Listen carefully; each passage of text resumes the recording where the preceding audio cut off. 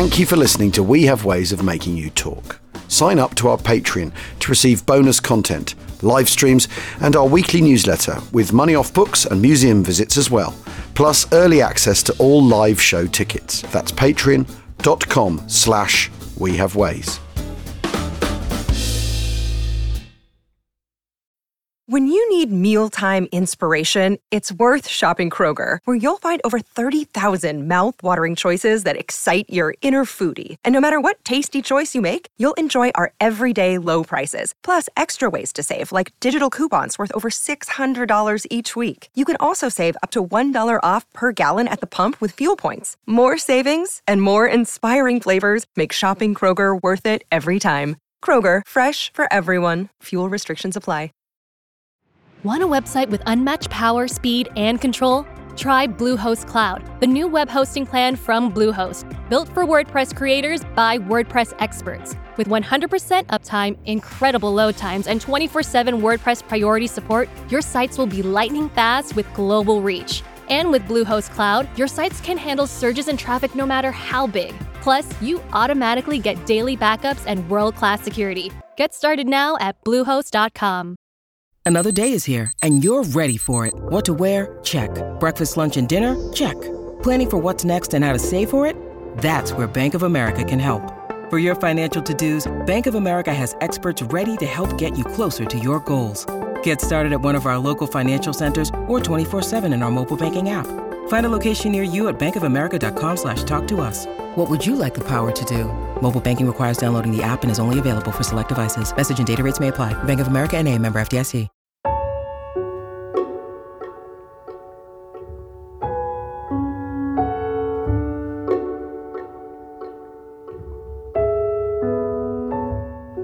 Hello, and welcome to this edition of Between the Lines, the podcast that deciphers the handwriting, unfolds faded pages, and dips into the details of diaries, logbooks and letters written during this same week, there or thereabouts, in 1943, some 80 years ago.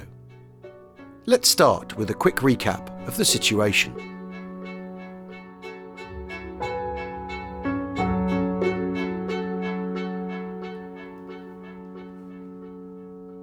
On the Eastern Front this week, Adolf Hitler orders the creation of the Eastern Wall, a long, strung-out line of defences on the eastern side of German-occupied territory in Latvia, Lithuania and Estonia. The United States signed a military assistance treaty with Ethiopia, and this is also the week that American liberators fly a record distance, some 2,500 miles from bases in Australia, to carry out the first bombing raid on the island of Borneo. Their mission, striking the oil reserves stored at Balikpapan, thereby interrupting supplies to Japanese mechanized forces. American and Canadian troops also invaded Kiska in the Aleutian Islands, anticipating heavy resistance. To their surprise, the 168 aircraft, 35,000 troops and 95 ships found the Japanese had abandoned the island 17 days earlier. That did not, however, mean things went without a hitch. While the powers that be had anticipated that 1 in 5 of the first ashore might die, and that apprehension only increased when no Japanese appeared, the reality was that, sadly, friendly fire meant 32 men were killed in action, and there were another 130 casualties from trench foot and gangrene. Many of the infantry, quite simply, hadn't been issued with the right boots. On that rather sombre note, actually, we're not going to hear from Major General Oscar Griswold this week. We'll start instead with a quick update from Captain Bertie Packer on HMS Warspite, anchored off Malta. Only a short entry from him, but I think it gives us a good indication of what he must have been like as a commanding officer. He has a deep connection with his ship and seems to understand exactly what makes his men tick. August the 8th.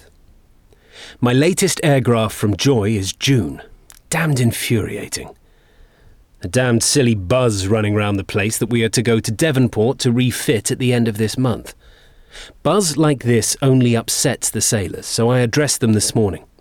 I started off, as your captain, and a person of unavoidably long experience, it is my duty to keep your feet on the right path. So today I am going to preach a short sermon. My text is taken from the first verse of the first chapter of the Book of Experience. Put not your faith in, short pause, buzzes. That got a good laugh, and all was well for telling them not to be so damned stupid. I hope it had some effect. I often doubt it. The ship is looking very well with a new coat of paint, the last we have. As I told the ship's company, the old lady is looking splendid in her new grey summer frock. A quick check-in on RSM Jack Ward next. Jack is, like the other men in the 56th Heavy Regiment, staying up to date with what's happening in Europe. The men would have received 8th Army news, with what was going on in every theatre. Sometimes, even out-of-date newspapers from England would reach them. So, being out in North Africa didn't mean they were out of touch. We find Jack on a course this week, getting to grips with the 6-pounder. First used at Gazala just a year or so earlier, the 6-pounder anti-tank guns may have been ineffective when facing Tiger tanks or Panthers head-on, but more generally speaking, they were incredibly effective weapons. From May 1943 onwards, regimental anti-tank companies had 9 57mm guns each, and each battalion supported an anti-tank platoon with 3 guns. That gave a total of 18 6-pounders per regiment, which actually meant a fairly large number of capable gunners had to be pulled out of the lines and trained on this new equipment. It didn't take long, and it was well worth it. August 8th. Still here. Lots of fun getting new equipment into place. Had a lecture from the Corps Commander yesterday. He tells us when we do go, wherever we're going, we shall make history. I wonder where it'll be. France, Greece, Holland or Germany? Roll on. Let's go and get it over. Still here, but going up to practice camp tomorrow. Received 2 air letters yesterday. One from Mum and one from Mick again. Telling us all about Bank August holiday weekend. Michael's getting good results at school. I'm writing my number 50 airmail tonight. Getting cold at nights now. And they've taken away my blanket. Of course they have. We'll find out what's happening with Harry Wilson next, over at the headquarters of Palestine Command. If you remember, Harry's also just been on a training course, brushing up his signals skills, and it's starting to sound as though there's something in the wind that might put those skills to good use. There are certainly quite a few high-grade ciphers coming in on the wires.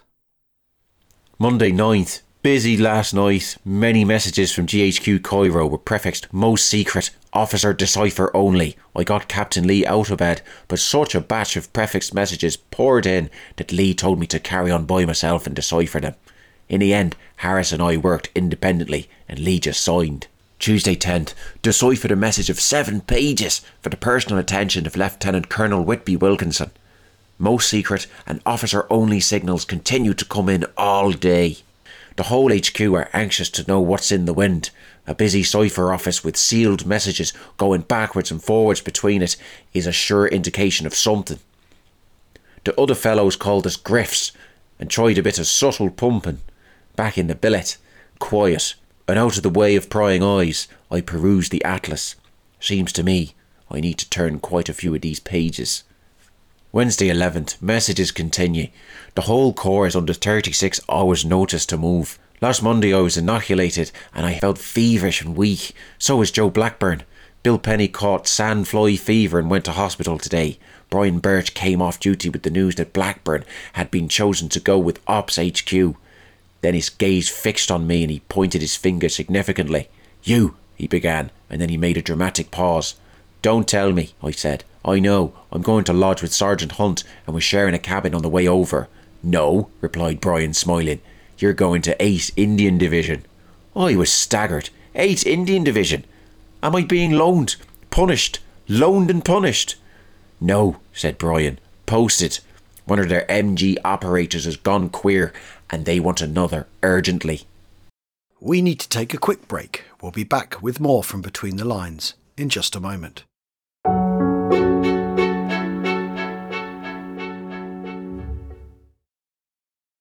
You know, it can be hard to see the challenges that people we work with every day are going through.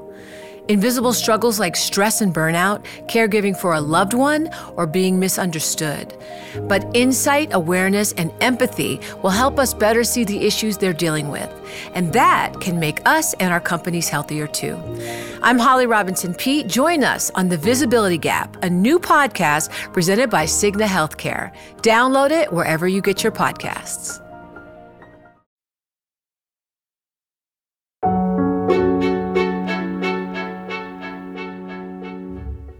Heading to the Med now, let's hear from Colonel Dr. Wilhelm Maus with 14th Panzer Corps. This week, Maus is on tour. He doesn't mention what his orders are, but by joining the dots from last week's entries, we can surmise that he's making a trip north to check on the Feldlazarets, the field hospitals that he's organising to support the front lines. 9th August. We travelled via Messina. It stayed light until Giardini, and then the night arrived. The landscape is getting paled blue with spooky shadows. English warships appear here almost every night, and with their heavy guns fire onto the rocky walls above the roads and the roads themselves. Because of this, they bring down a mass of rocks, and with that block the road or dump huge piles of debris. We are in luck. Everything was quiet when we passed. The car kicks as it has to ride over the pile of debris that was left behind from the rocks that had fallen down because of the shelling. Once again, a delay. A towing vehicle had broken down with damage exactly at a steep position next to where a rock had come down. Italians, idly standing by, are put to work and have to shovel the debris away and level the terrain. 10 minutes of labor and the road is free again. On the horizons there are flashes, small sparks so seeming to light up the sky and go out. We arrive in the city area of Messina. The ruins of houses look eerie in the moonlight. The fingers of searchlights are grabbing bluish at the sky. The parachute flares hang in the sky over the straits like reddish illuminated crepes. We are searching for the exit over the mountains, the road to Palermo. Italians crawl from house caves and show us the way, which constantly bends into the city. Often there is the smell of corpses. Are there still entombed humans there? The road becomes free at last. We are getting out of the city. People sleep in foxholes along the road, refugees who are looking for their shelter here from their destroyed homes. This is the horrific face of war. Back to Britain next, for a sharp intake of breath really from Vera Hodgson. Vera is based in Notting Hill in North London, and over the last few months she's made many entries in her diary about the Blitz. She's written about air raid sirens waking her up in the middle of the night, about the unease and discomfort of taking cover when there's a raid on, and the total devastation that occurred, sometimes daily, during the Blitz. However, as a young woman, and a social worker, quite well to do really, Vera also travelled a lot and often came into contact with people who weren't going through the same kind of experience. Remember, this isn't an era where social media or local television conveyed a national trend. Life was a lot more siloed in the 1940s. Listen carefully and you'll hear just how many contrasts she puts on the page in this week's diary. August 8th. Italy not having surrendered, we have begun bombing again. Milan, Turin, Naples and Genoa. The voice of Hitler is not heard on the air. He was full of speeches when the Germans had 1,000 more tanks, guns and planes than anyone else. What a contrast with Mr. Churchill, who did so much to hearten us in those days of 1940. He, the bravest of us all, and the only one who knew the worst about our position. It makes one shudder to think of it. General de Gaulle has at last taken the premier place. Apparently the intensity of his personality has taken many by surprise, but not me. When I heard him speak during the week of the fall of France, it was like dynamite across the air. My old school friend Helen Netby arrived. I learned from her that the north of England is not so short of food. At her school they use their own eggs and produce. She has a cottage on the Yorkshire moors. Talked of our visit many years ago to Haworth Parsonage. Also the time when she rowed me on the lake of Lugano. A glorious day that was, and we walked down a mountain covered with primroses. She is full of plans for the future, feeling like me that no one wants to stay in teaching all their lives. Helen had never seen Hampton Court before. She does not feel the cold. We went into the maze, but the middle eluded me this time. Ate lunch under a yew tree. The scent of heliotrope in the garden enchanted me. We saw the vine. Lovely dark grapes hanging so regularly they looked like a tapestry pattern. I showed her a few bombed places in Notting Hill, because these Yorkshire Moor people don't really understand the Blitz. Let's stay here for a moment to hear from the Blythes, Ma and her family in Edinburgh, and Flight Lieutenant David Nairn Blythe, who's overseas and now getting some real airtime in after getting his wings. First we'll hear from Julia, or Ma, and then we'll hear from David. August the 8th. Dear David, delighted to receive your airgraphs from the last week in July this morning. By the same mail, we also received a couple of notifications from Jim. Do you remember him? I shall send them on to you. We were very anxious to hear how he was getting along. I think you'll remember that he'd gone off for a while to the front, and we hadn't heard from him. Your airgraphs are very dear to us, David. We just want to say thanks for your kindness to us, as we know you have a full schedule and must focus on what's most important. Jim's letters have really put things into perspective. Whatever you are doing, our family life must pale into insignificance. I think it was the wedding last week that brought it all home to us. I must tell you that I've heard nothing about the increase in my allotment so far, but I will let you know what's happening. Again, I'm not sure that it's really important in comparison. An update on that wedding cake that Joan was going to send you. I'm afraid I have some worse news. The post office can't accept foods. She was desperately wanting to send you some cigarettes instead, but Joan told her you had plenty of everything. Anyway, I shall leave us there for now. Dad's having some trouble with his watch, and I must go and sort him out. He misses you, David. As do I. All my love, Ma. August 8th. Dear Ma, well, it's the news you were expecting, I'm afraid. I've been posted from here. It may even be in the next couple of days. And I do know I'm going west now. It will be for some work that takes me out of communication for a while. There's a rumour that I might get to New York at some point, and I'd like to go to Cleveland again too. But it is hard to convey, and please do try to explain this to Joan, how difficult it is to cover this many miles on the ground, and yet it is a delight in the air. I'm going to make every effort to get to New York, I've decided. That great blithe determination drives us all, eh? Ma, I'm afraid it'll be a very long time before I'm home. It looks as though things are going to carry on as they are, if you know what I mean, and it may do for some time. Although I know you're just as anxious as I am that we see each other soon, I think that you'll agree that in some ways I'm better off being out here. I'll be writing to you occasionally, you can be sure of that. But you might want to explain it to Joan. Your loving son, David.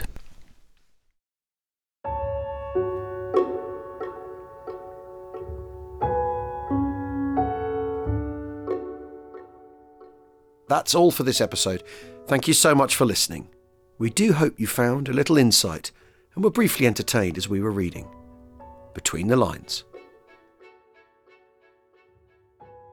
Between the Lines is a We Have Ways production. Julia Ma Blythe is read by Ruth Sillars. David Blythe is read by Matthew Malthouse. Oscar Griswold is read by Michael Lyons. Chester Hansen is read by Lance Fuller. Via Hodgson is read by Rachel Holland. Heinz Knocker is read by Lucas Veschler. Bertie Packer is read by Paul Waggett. Jack Ward is read by Adam Jarrell. Harry Wilson is read by Joel Emery. Narration is by James Holland and Al Murray. Editing by John Gill and Joey McCarthy. Written and produced by Merrin Walters. The executive producer is Tony Pastor.